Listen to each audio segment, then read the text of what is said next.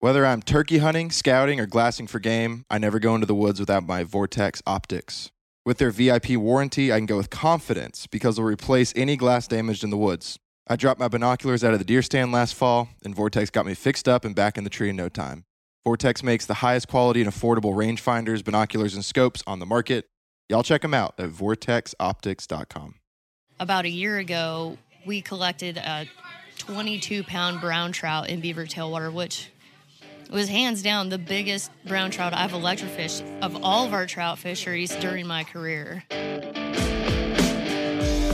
You're listening to the Ozark Podcast, presented by Inland. We sit down with men and women from the Ozarks that have a passion for the outdoors. Our aim is to listen, learn, and pass along their knowledge and experiences to help you become a better outdoorsman.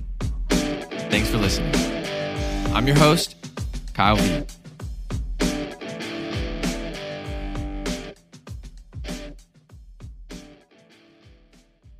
What's up, everybody? Just wanted to take a minute to let y'all know a few things before we get to the episode.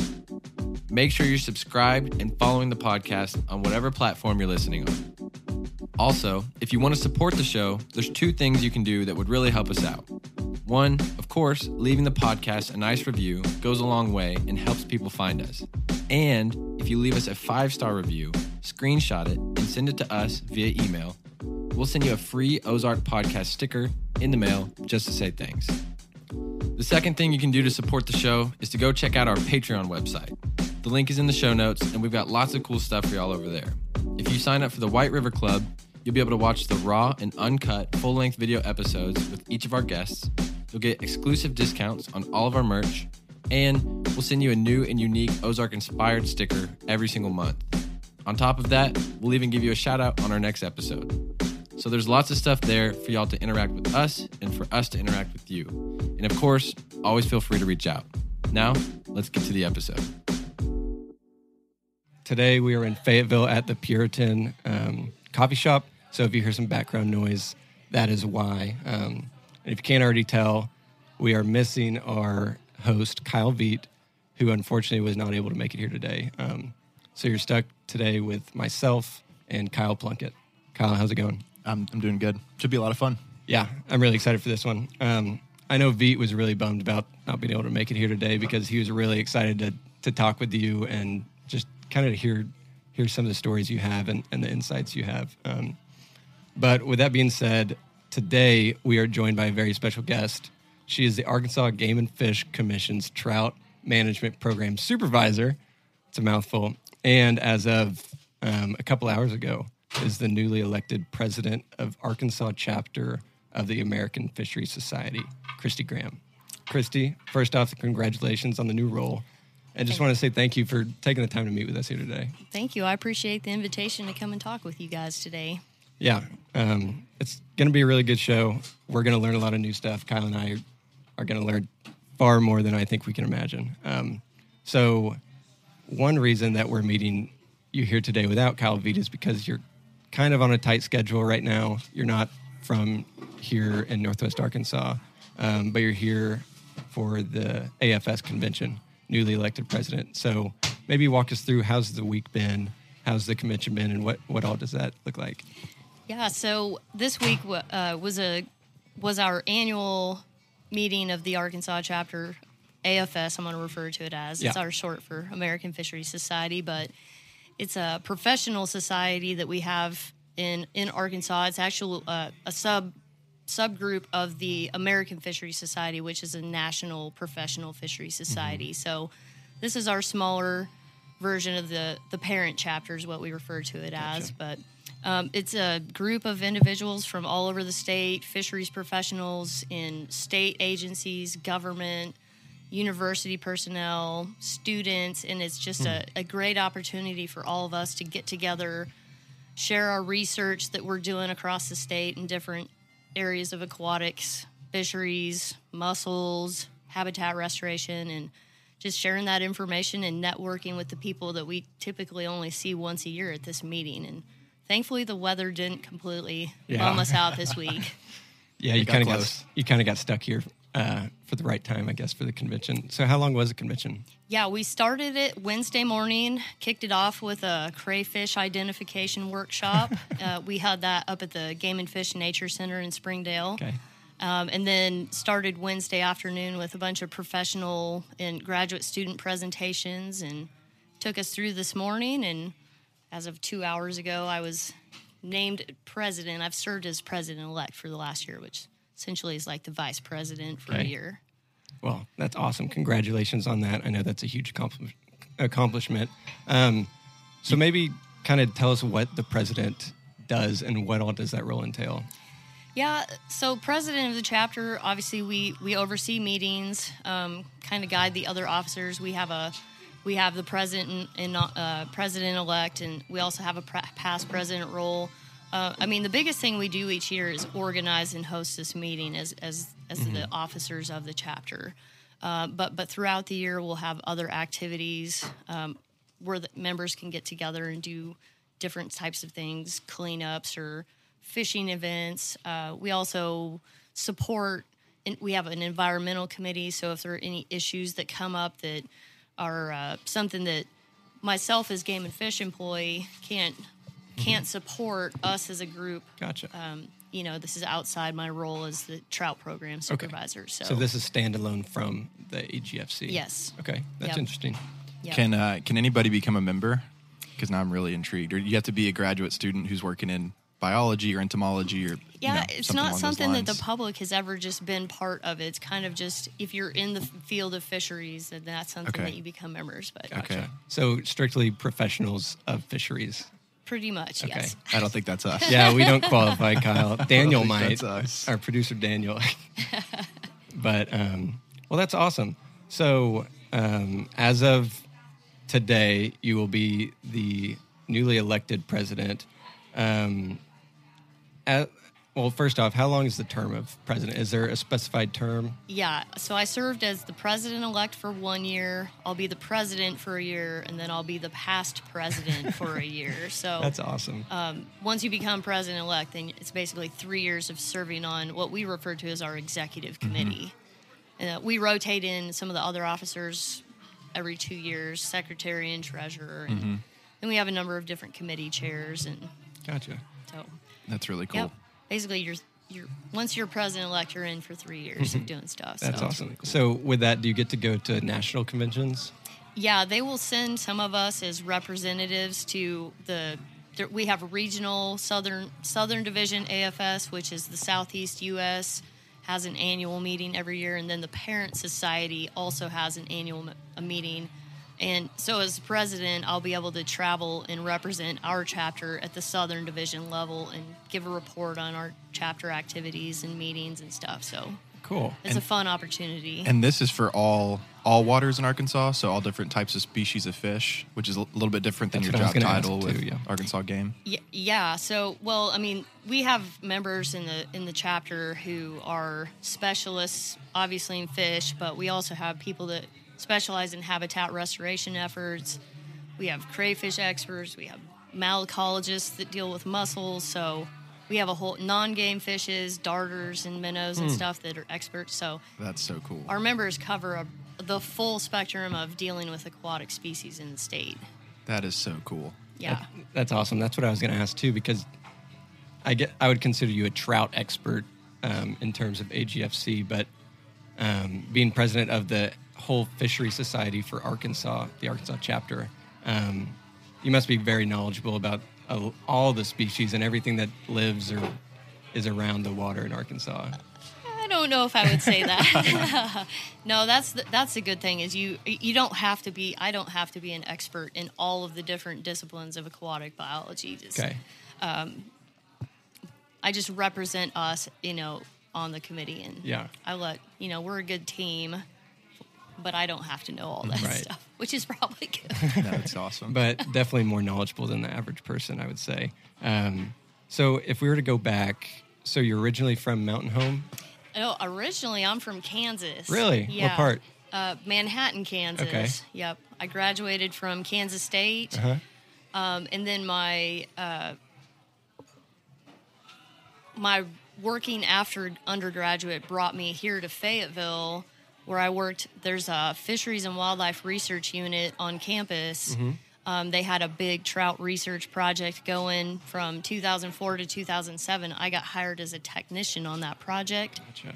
And so that's where I got my first introduction to trout. And I've been, with the exception of graduate school, working with trout ever since then. So Gotcha. So coming out of school in Kansas State, did you know you wanted to be involved in trout or just fisheries in general? I did not know that I wanted to work with trout. It honestly was I'm trying to get experience in different things. And what I'll tell a lot of students who are in this field is the best thing you can do is travel and not be scared to move to other places and meet new people, get different hands-on experience in fisheries. As I have a whole variety of working for different biologists in different states. I think I've worked in 5 different states doing different fisheries work. And so met a lot of people, got a lot of different variety of experience. It's one of my best pieces of advice. So it worked for me. That's awesome. Yeah. If I would have known that program was available, I think I would have got a different degree. Yeah. It sounds a lot better than our degrees, doesn't it? It sounds a lot more fun, that's for sure. I honestly, as a high school student, did not even know that fisheries and wildlife biology was a thing. It wasn't until I got to college and had an advisor who said, well, what do you like to do? And I was like, I like fishing. I fished a lot as a kid. He said, well, you should take fisheries biology class. And I was like, okay. That's and so I was cool. hooked forever. That's so cool. I knew immediately. That's what I was going to ask. What sparked your interest to do this study? Yeah. I mean, I grew up by a small lake. I had parents and grandparents that fished. I fished a lot as a kid, and I always liked outdoorsy things. So when I got to college and found out that was a possibility, I was like, oh, yeah, this is cool. I honestly didn't even know the word angler when I started college. I knew what a fisherman was, but Yep. I looked at somebody next to me and said, what is an angler? That's an angler. And he laughed at me, and rightfully so, but I know now. You know, funny enough, I think the first time I ever trout fished was in Kansas, in the strip pits in Kansas, which is far different than trout fishing here. What's a strip pit? Yeah. Do you I don't even know what that strip is. pits? So in southeast Kansas, there's a bunch of mining towns where a long time ago they just dig out huge holes in the ground, like hundreds of feet deep. So it's super cold, super, I don't know,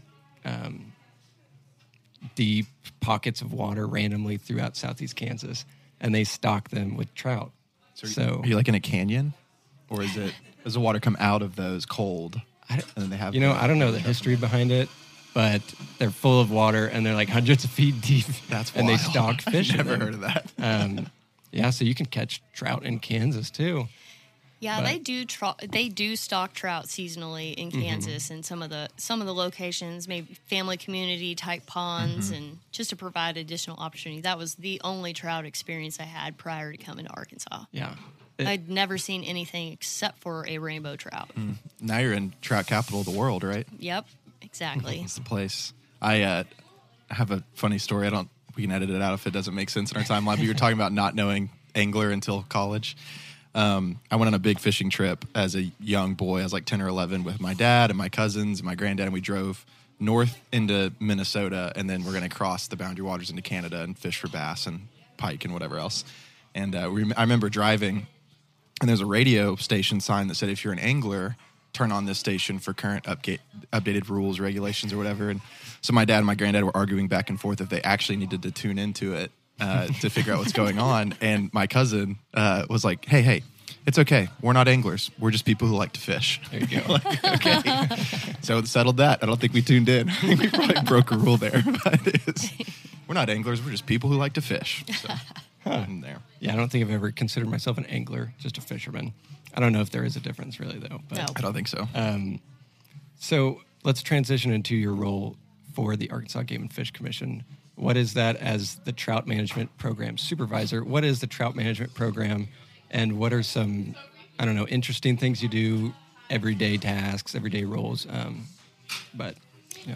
Yeah, so as the supervisor of the program, our program is a statewide program. Game and Fish has several different special programs to deal with some of the bigger fisheries and wildlife type things in the agency, and trout program is one of those. Trout management program. We also have a trout habitat program, so there's a different coordinator for that one. But our program is responsible for oversight of all of the river trout fisheries in the state. So we deal with not only the popular ones people would think of in North Arkansas, Bull Shoals, Norfolk, Greers Ferry, those, but we also deal with the seasonal trout fisheries down in Southwest Arkansas, which is the Little Missouri River, the Washita River, that we stock seasonally with trout. We do not deal with any of the family and community fishing locations around the state, which stock trout seasonally, but we mainly focusing on the management of the river fisheries. So we're the program that makes the recommendations on stocking numbers, regulations for the fishery, and then interacting with the public that uses those fisheries. Of course, monitoring the fisheries is a big part of what we do as well. Yeah.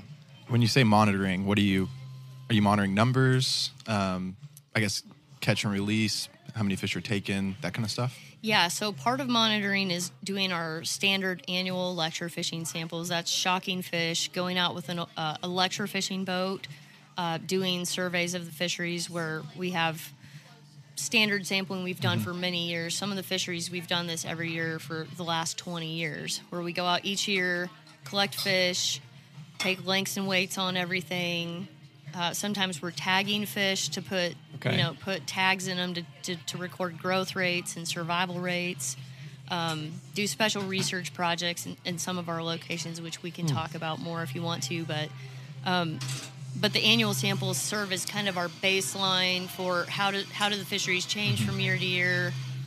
We pair that with angler surveys where we go out and talk to people while they're fishing, which gives us where people are catching fish, how many fish are people taking, the types of tackle they're using, and all that information is important for us to do the management side of thing and make our recommendations. That sounds like it'd be pretty fun to tag along to do shock the water. I've heard some of my friends have gotten to go along with departments when they do that. Do you guys ever let people come and watch that process? Do we ever let podcast hosts go? Yes. That's what he's actually asking. Yes.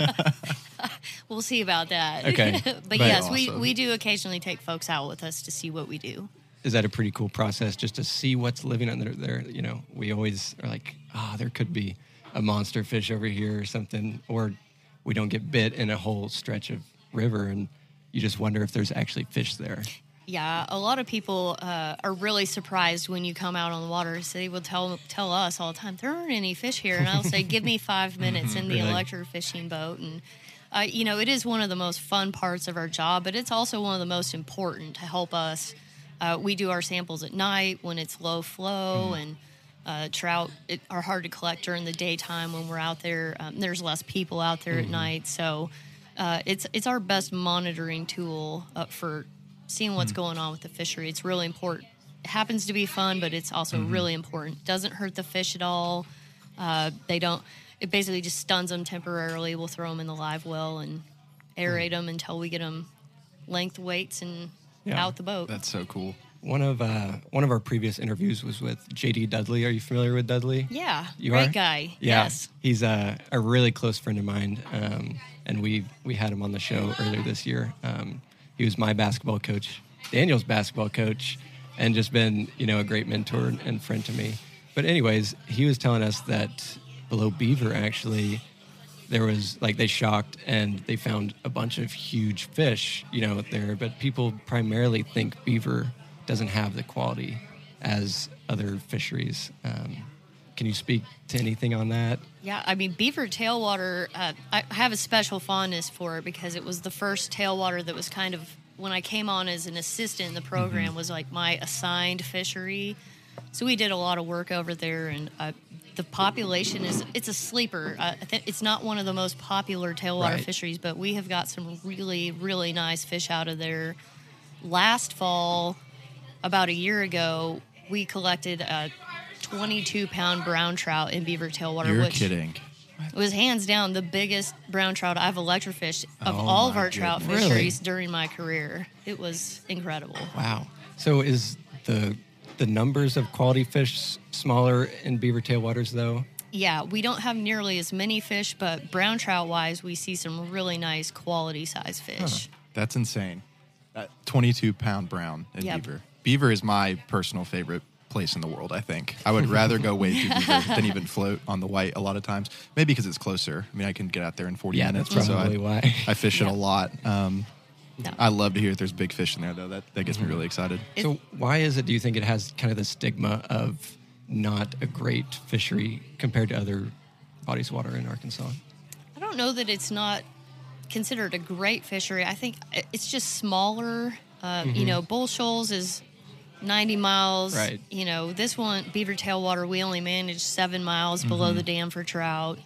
And basically, once you get to the Parker Bend access a few miles down from the dam, it turns into Table Rock Lake at some certain times of the year. So it's smaller and it just doesn't get the notoriety, but it has a really quality, good fishery. You know, we've never seen any issues. It doesn't have a lot of the water quality issues that we see in some of the places too. So I don't know if that helps with the growth rates of the fish over there, but we've seen some really nice fish in beaver. Yeah.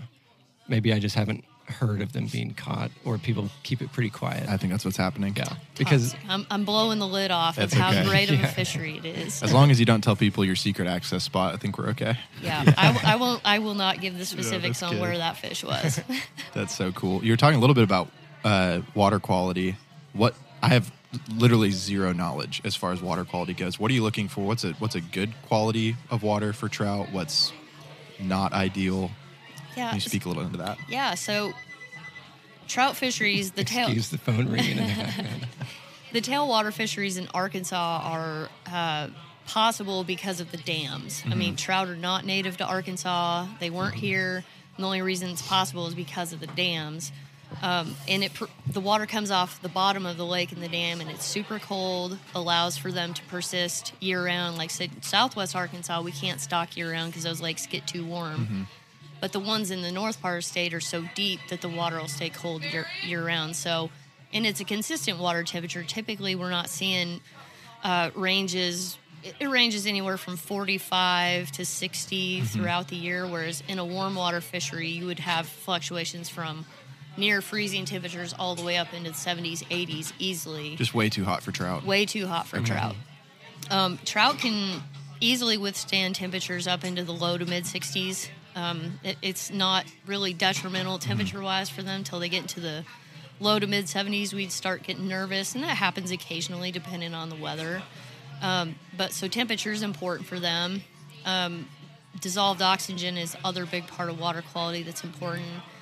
Typically in the fall, in a high water year, you have a lot of organic matter that gets flushed into the lakes. When that starts breaking down in the lakes, it sucks the oxygen out of the water. So at certain times when they're generating, they're pulling that cold, low oxygen water off the bottom of the lake, we'll see issues with dissolved oxygen. There's statewide standards. 6 parts per million is the statewide standard, and try to keep it above that. We have a really good working relationship with the Corps of Engineers and Southwest Power Administration, who help us adjust the turbines to induce air and vent the water, so it kind of helps improve dissolved oxygen. And so we have it's important for us as an agency to have good relationships with those agencies. And they get bashed on a lot, but they actually do a really good job working with us on that. That's interesting. So going back, you mentioned about stocking the fisheries and stocking the bodies of water with trout. How many times roughly a year do you guys stock? Well, some of the fisheries, we're stocking those year-round. Okay. So we stock nearly 1.5 million trout per year into Arkansas fisheries. Wow. That's insane. Yeah. So, and that's all trout for the whole Sure. state, all species. But and it's down from what it was 20 years ago. They were stocking 2.5 million trout, but we've kind of trended towards a more managed for quality of fish versus quantity. So that's shifted a bit, but still 1.5 million's a lot. Yeah. Where do those come from? I mean, is it hatcheries in Arkansas? Yes. Okay, Yeah. you're getting there. Sorry. Yeah. Oh, no. Yeah, definitely. I want to point that out because Yeah. that's really important. But so some of the fisheries we're stocking every week. Like the White River gets stocking at least every other week all year long. Most all the fisheries, major fisheries, tailwater fisheries are getting stocked at least twice a month throughout the entire year. In the Southwest Arkansas, we'll start mid to late fall when the water temperature's cool and stock those through March, April when it starts getting warm again. So we're stocking somewhere all year, every year. But that's a lot more than I thought. I thought it was just a couple times a year and a lot of them at a time. No. No, we're stocking. So the White River alone gets 780,000 trout per year stocked. So average that out, divide it by 12. My math's not going to work that good. a lot of fish. It's a lot of fish. Yep. Rainbows make up the majority of that. Probably 95% of what we stock is rainbows, but we're also stocking brown trout in a couple locations, cutthroat trout, brook trout, and occasionally special fish, which I'm sure you guys want to talk about too. But yeah, I think that's a good segue to that point. Kyle, I know you were interested about that, the different species of trout in Arkansas. Like the tiger trout? yeah, Like the tiger trout. I know you mentioned brook, cutthroat. What do the numbers look like there? Are you guys trying to, I guess, increase that population? Yeah, so they've been stocking all 4 species.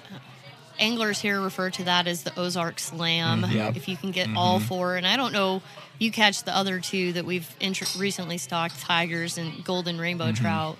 It's like Ozark Super Slam or something. Slam. I think if you can get all of those in one day, you've had a pretty special day.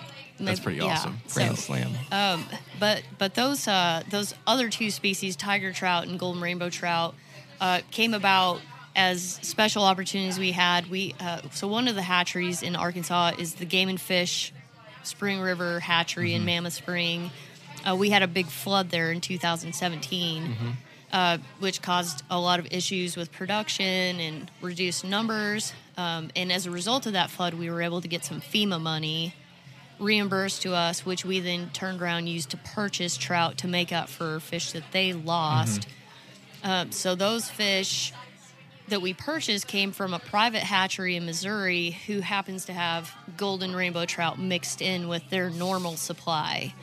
And it's just a naturally occurring thing. They're genetically identical to a rainbow trout. A lot of people think it's its own species, and it's not. It's genetically, it is a rainbow trout. It's just that color variant that is unique that happened to come up in that fishery. Is it kind of like an albino species? Same idea of genetics being thrown off, or is it fish and mammals don't really correlate like that? It's not. It is kind of, people think of it as like albino. It's not exactly the same, and I'd be lying if I tried to explain the genetics about it right now, but genetically it's just a rainbow trout. Some people call them a palomino. That's not the same. That's a cross of 2 different species of rainbows, and we hear them referred to lots of things, but there's a golden trout in California. Some people call them a golden trout, and there's actually a species of trout called a golden trout in California. This is not that. Okay. So It's a golden rainbow. it's is a the golden correct rainbow term. trout. Okay. Yep.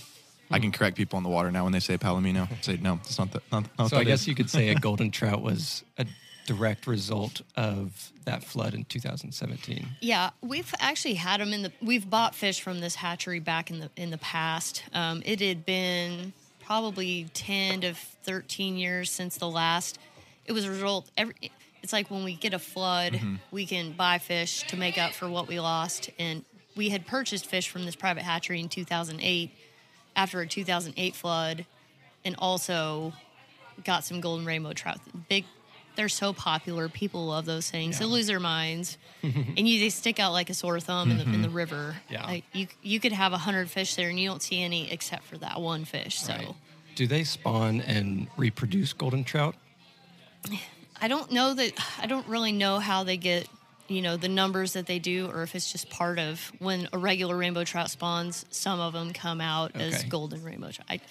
I don't exactly know how they do that at that hatchery. Yeah. But the tiger trout were another unique opportunity we had. We actually did some fish trades with the state of Wyoming. Like maybe we took them catfish and they give us some trout. And tiger trout was something that we thought, we don't typically see our brook trout here in Arkansas do very well. So we're kind of looking at, well, what if we were to exchange it for something else? Tiger trout is a possibility. Let's stock those for a couple years and see how they do. We didn't have really high numbers of them. We've stocked maybe 3,000 or 4,000 at most in 1 year. We've done it for a couple years. But the ones who have survived have done really, really well. Yeah. We've even seen people catching them up in the low 20-inch range when they were stocked just a couple years ago as a 9, 10-inch fish. Wow. And that's a brown and brook Correct. crossover hybrid. Yes. That's the yeah. word. Okay. Yep. Sorry about that. No, Yeah. it's really cool. Yeah, it's the hybrid fish. So it's kind of the general thing is that they have the growth rates of a brown trout, but they have the fight ability of a brook trout, which makes for a good combination. And these are triploid fish, meaning they won't be able to reproduce once they get to an adult big size. So instead of putting some of their fish growing into reproduction efforts, they put it entirely into growing longer. Just in getting length. big. Yeah. Yeah. So it's like the ideal sport fish. Yeah. That's so cool. I've seen online pictures of tiger trout in the 30+ inch range. So No we're way. we're crossing our That's so fingers. cool. It'll be neat to see if we see some get that big here. I'm excited to show you my picture off mic after this and see if you can verify that it is in fact a tiger Well, you can trout. show it right now. Do you have it? Yeah, let me find Let's it. do that. Y'all can think through something else. I'll dig around. So the question I asked earlier, the gold and rainbow trout, are they able to reproduce in the waters here in Arkansas, or is every golden trout in there stocked by you guys? Yes, stocked. Okay. Yeah, 100% stocked. We haven't ever seen any evidence of gold and rainbow trout.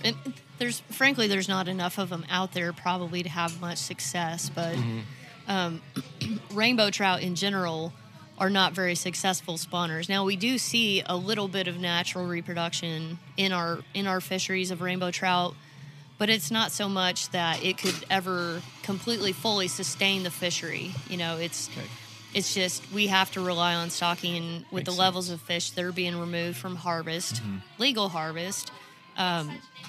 We could never. There's not enough rainbows that are spawning that could ever support the fishery.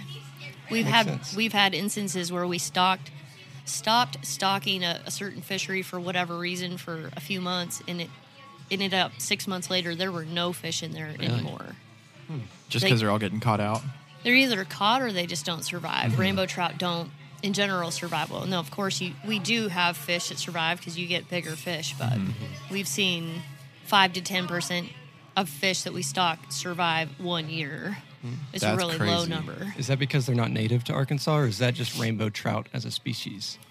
I think it's it's not the not native. We don't know the exact reasons why. If it's the flows, the variable flows they have to contend with. Because if you think about fish in their natural place, trout, they're not living in a place that goes from 800 cubic feet per second to 25,000 daily, fluctuating up and down. It's a tough chore for a fish, but some of them do well. And most natural streams are pretty much Stable. same year round. Yeah. Yep. That makes sense. sense. All right, I found the picture. All right. It's my cousin with a fly rod off a jig.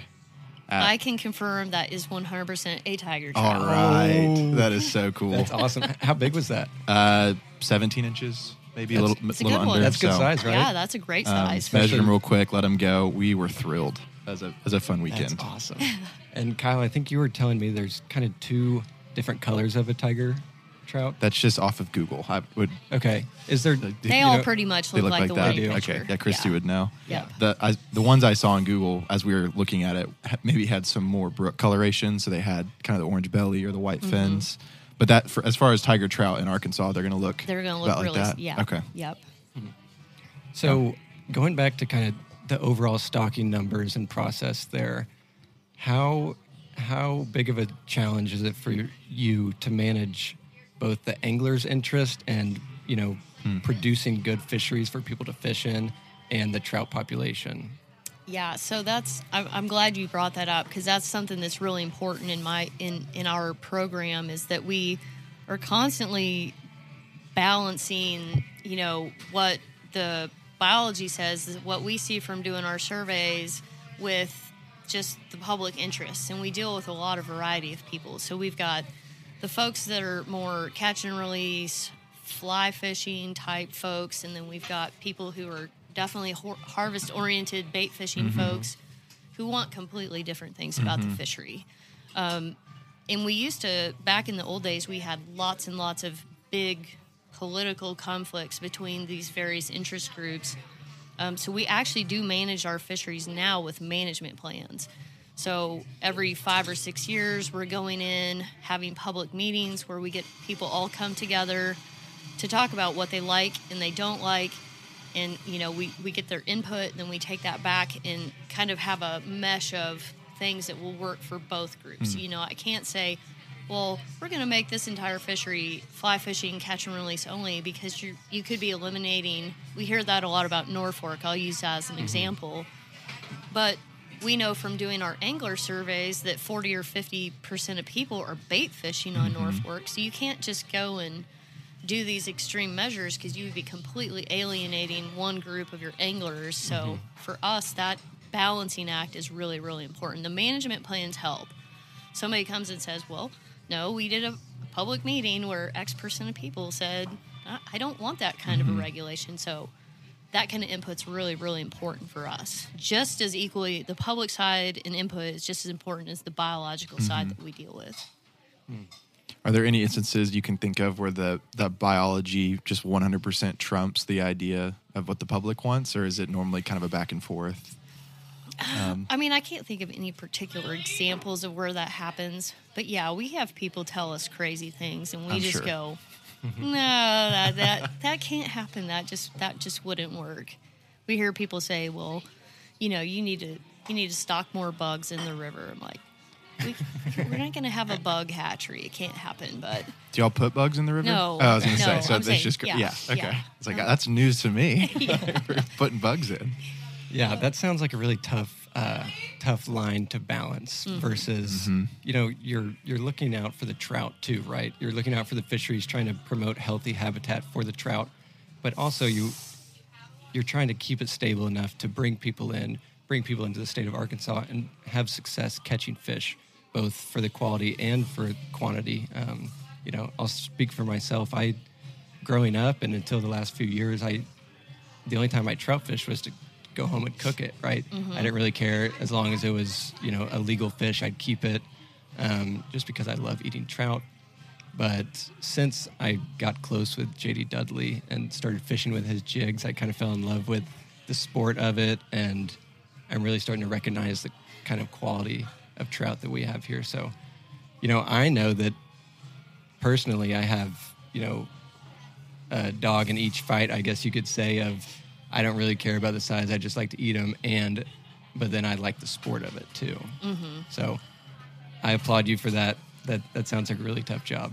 Yeah, no, it can be, but it's also one of the unique fun things too about my job is it's a lot of variety of people that I deal with. I mean, we're always meeting new people. Trout fishing's really popular in Arkansas. I don't think people in general realize how important it is to Arkansas. I mean, it's a $180 million fishery in Arkansas. Yeah. And we sell hundreds of thousands of trout permits in a year, and it's a big deal for Arkansas game and fishing, just Arkansas tourism in general. I mean, you'll see guides coming from other states sometime in the fall and winter to try and guide on Arkansas water. Yeah. I've run into people it's like, oh, we fish in Minnesota or whatever, or we come from Wyoming or something like that, but we're here in Arkansas because we want to catch big fish. And I'm like, I'd go to your state sometimes because I want to find big fish. So that's really cool. That's probably another balancing act for you too. Going into it, you have to, you know, meet the expectations for financially for the state and tourism and all those towns around the fisheries. Does that weigh into your decisions at all whenever it comes to, you know, stocking in the management program? Well, I mean, I don't deal a whole lot with, you know, the whole economic side of things, but for me, it's like just if you manage properly, people are going to come and fish here. It's just right. It's just really cool to, you know, see the variety of people and where they come from. Because I mean, we'll do surveys on some of our fisheries where it's 50-60% of the people who are fishing are non-residents coming from other states. Really? We've seen in 1 year time that we could see people from 41 or 42 other states coming to fish the White and North Fork rivers. That's amazing. Yeah. Coming to Arkansas. Yep. Trout capital, baby. Trout capital USA. So, earlier you mentioned tagging fish. Is that something you guys do pretty regularly? Mostly the tagging efforts are special projects that we have going on. Couple examples. Right now we're working with the University of Arkansas at Pine Bluff to do a brown trout spawning study on the Little Red, the Groose Ferry tailwater. And part of that is also putting tags in brown trout to see how much they grow and how long they survive, which we've been doing off and on for the last couple of years. We go out seasonally putting pit tags. And so pit tag is a passive integrated transponder. And if anybody's ever chipped a pet, it's basically the same principle that you inject that chip into the fish. And then each time we go electrofish, we can scan fish for those tags. And we know exactly how much it's grown since we tagged it, how long it's been since we tagged it. So it gives us those really important rates that are important for fisheries. Okay. Growth rates, death rates, all that. So if someone catches a tagged fish, will they know? Can they see it? They will not be able to see it. It's an internal tag. Now, we do external tags occasionally. There's something called a Floyd tag, which is basically like a long, skinny piece of plastic that sticks out of the back of the fish, which will have a number, which is a different type of evaluating the fishery if we want people to report those fish. But these pit tags are, for this type of study, is the right way to do it because we don't want people killing the fish just to give us a tag. But it's a great way for us to get information. We're doing seasonal work on doing some tagging stuff on beaver tailwater right now with browns. Spring River, we've been tagging brown trout, and then we also have Dry Run Creek, which anybody with kids, I'm gonna put a plug in for Dry Run Creek. It's in north central Arkansas by the Norfolk National Fish Hatchery. It's a kid's heaven, spoil them for life fishery for parents who parents will get a kick out of it and watching their kids catch trophy size trout. Awesome. So I've always heard about it. I've never gotten to visit there. So we've been evaluating that fishery as well with some tagging work and seeing how many of fish are moving from Dry Run into Norfolk tailwater and back and forth, and when are they doing that? How far are they moving in and out? So some really cool projects we have going on right now. That's awesome. I can't wait for my daughter to be old enough to fish dry run. I keep thinking about it. I was like, what's the minimum age I can get away with her being As soon as she out can there? hold a fly rod. Yeah, that's what I'm thinking too. So why do those fish stay in Dry Run Creek? Do you guys stock trophy-sized fish in there?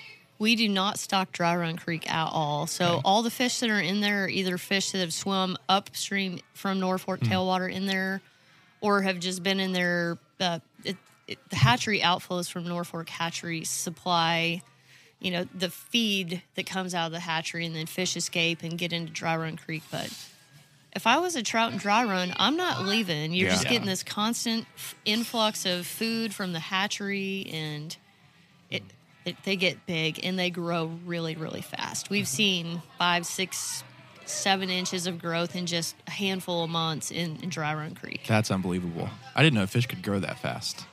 With a constant supply of food, you can't. And with the water is not fluctuating up and down, I imagine it's a lot easier on them. It's completely consistent flow, short of a couple of spring rains, which might bring it up a little, but otherwise, just a constant source of even cold water flow and food. Are fish caught in Dry Run Creek excluded from record books or, state records? Or... No, technically not. But I'll still say that trout in beaver tailwater was the biggest one I saw. So wow. I love to hear it. I mean, Dry Run Creek consistently has an average size bigger than any of our other trout fisheries in the state. Gotcha. But we might have one 45 minutes away from here, huh?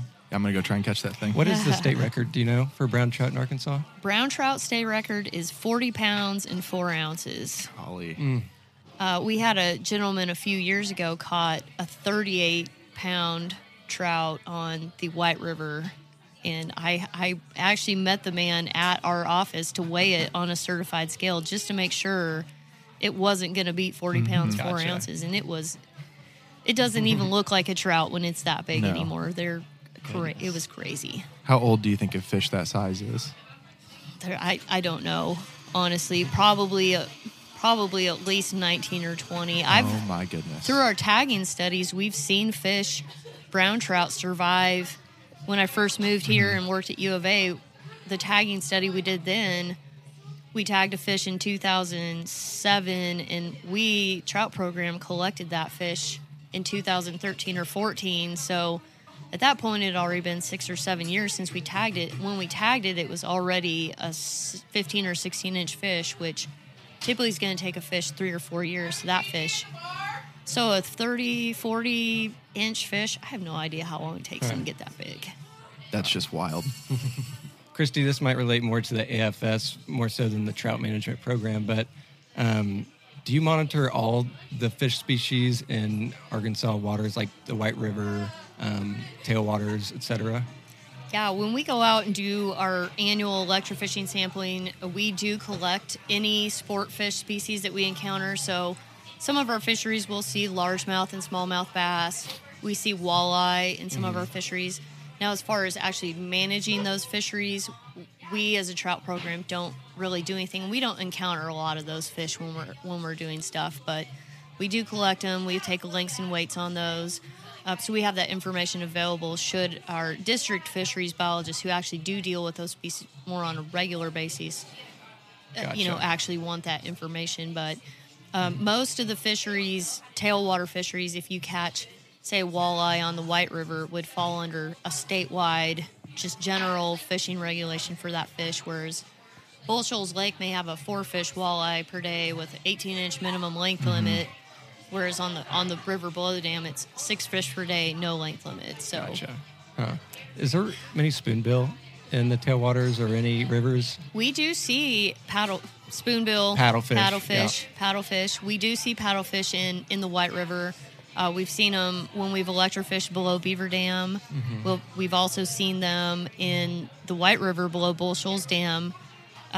Most time they make it all the way through Bull Shoals. They're not surviving very long after they make it down there, but we will see them. Missouri Department of Conservation stocks paddlefish in Table Rock Lake. So Gotcha. we get those ones that'll move up into beaver tailwater and then escape and go downstream. But we actually do have a special snagging season for paddlefish in beaver tailwater for a couple months a year, where people can go below the dam and snag for paddlefish.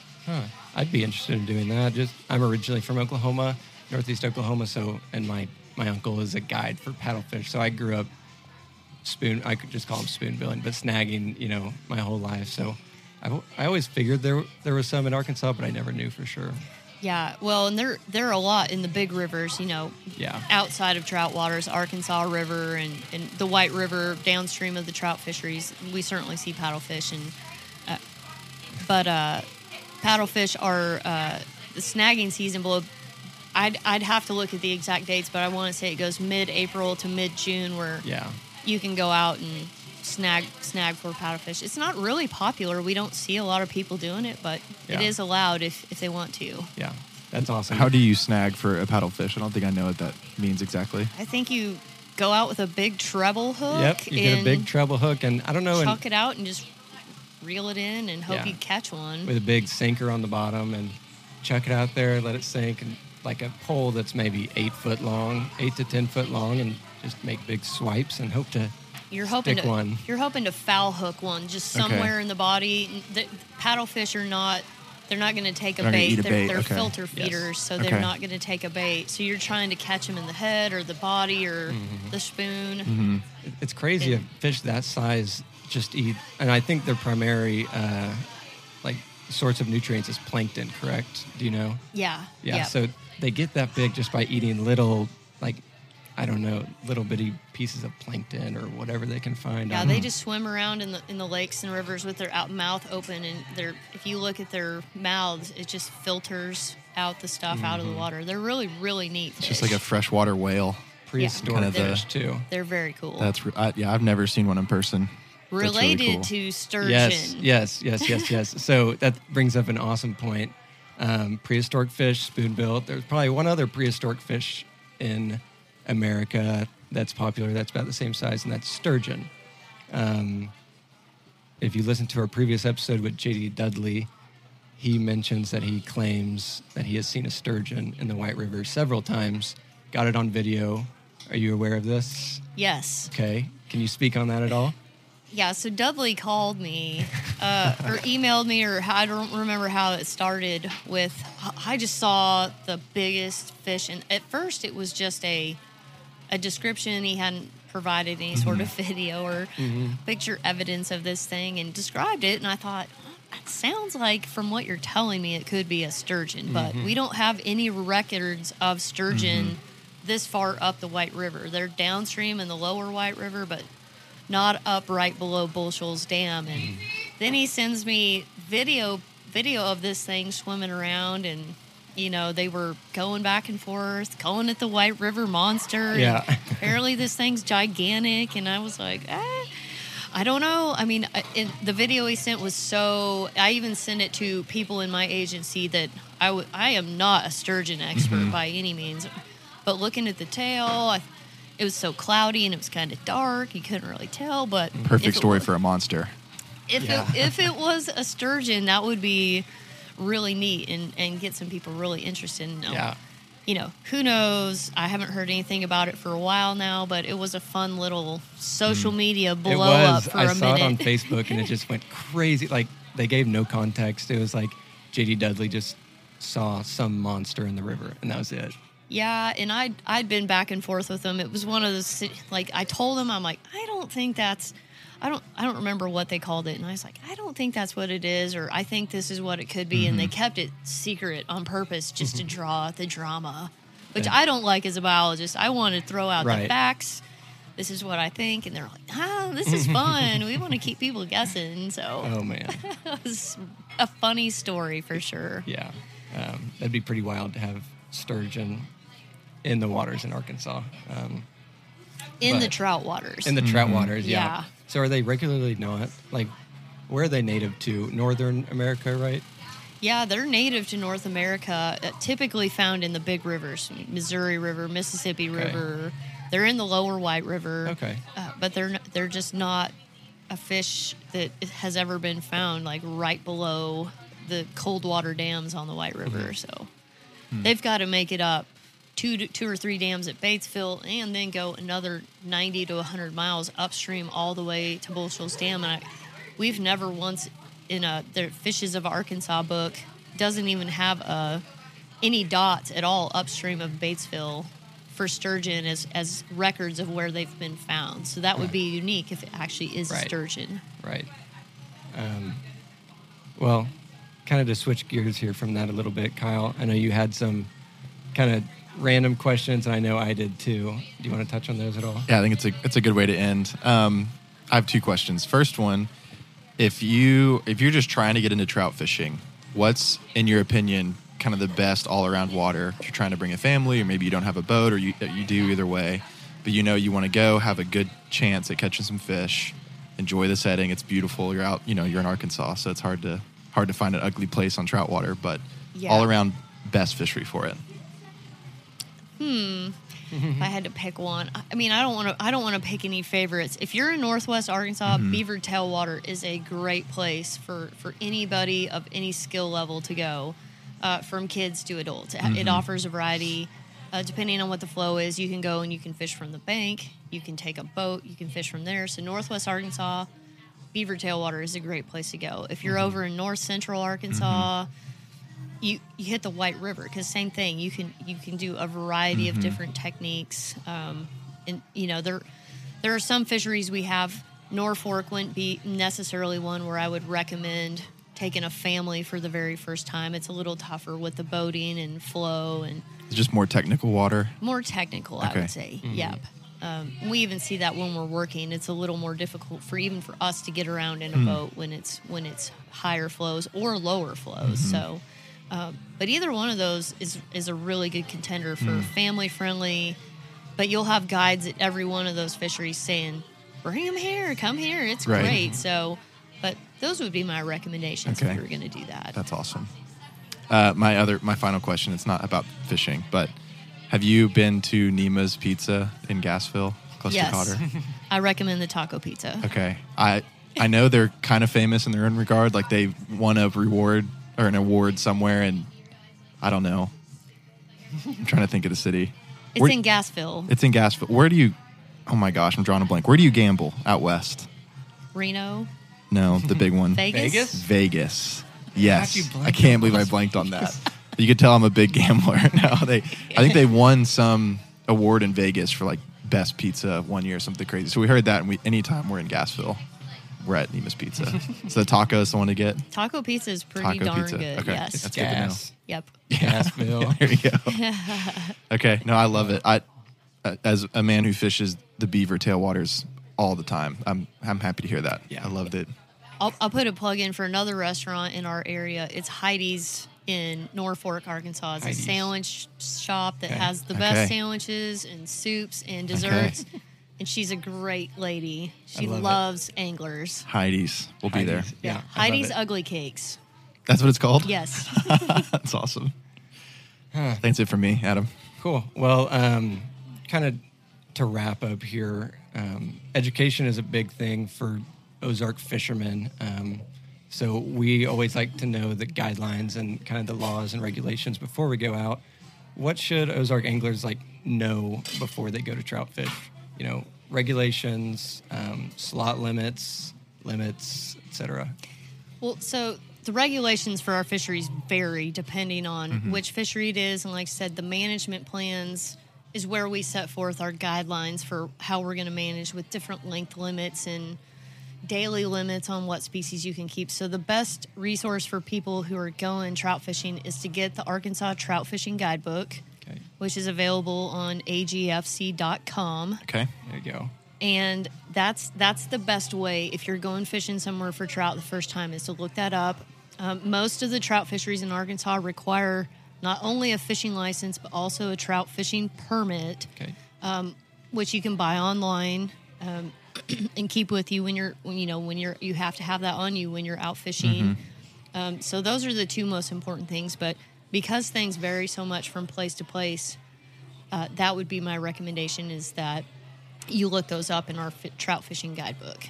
The regulations are also in a fishing guidebook available at the same location, but the trout fishing guidebook is all trout, all the regs for all the trout fisheries in the whole state. Gotcha. That actually, it provides some pretty useful knowledge too about where to fish and time of year to fish too as well. Yep. I just looked it up. It's really easy to find. Cool. That's really helpful. One other useful piece of information for people, if they're interested, is the Game and Fish Trout Management Habitat programs.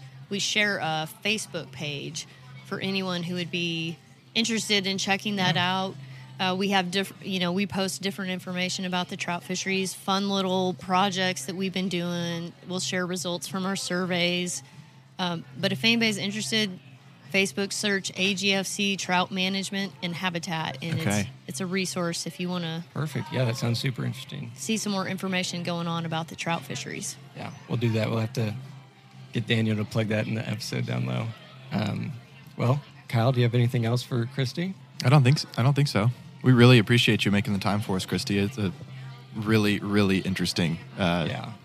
episode and topic. I love all things fish and thinking through it. So. Right. Something that I think we could sit here the rest of the day and talk about. So maybe we'll have to get you on the show again as we start trout fishing more in the spring and summer months. I think that'd be really cool. Sounds good. Thank you so much for having me, guys. Of course. Thank you, and congrats on your new role. And we look forward to talking to you again. Sounds good. Thanks. If you enjoyed this episode, please subscribe and make sure to leave a review. If you leave a 5-star review and email us a screenshot along with your mailing address to theozarkpodcast@gmail.com, we'll send you an absolutely free waterproof Ozark podcast sticker. To support the show and gain access to bonus content, full-length video episodes, exclusive discounts on merch, and free stuff, head on over to our Patreon website, which you can find the link to in our show notes. Check us out on Instagram and on our website at www.inland-us.com. Thanks again for listening. We'll see you next time.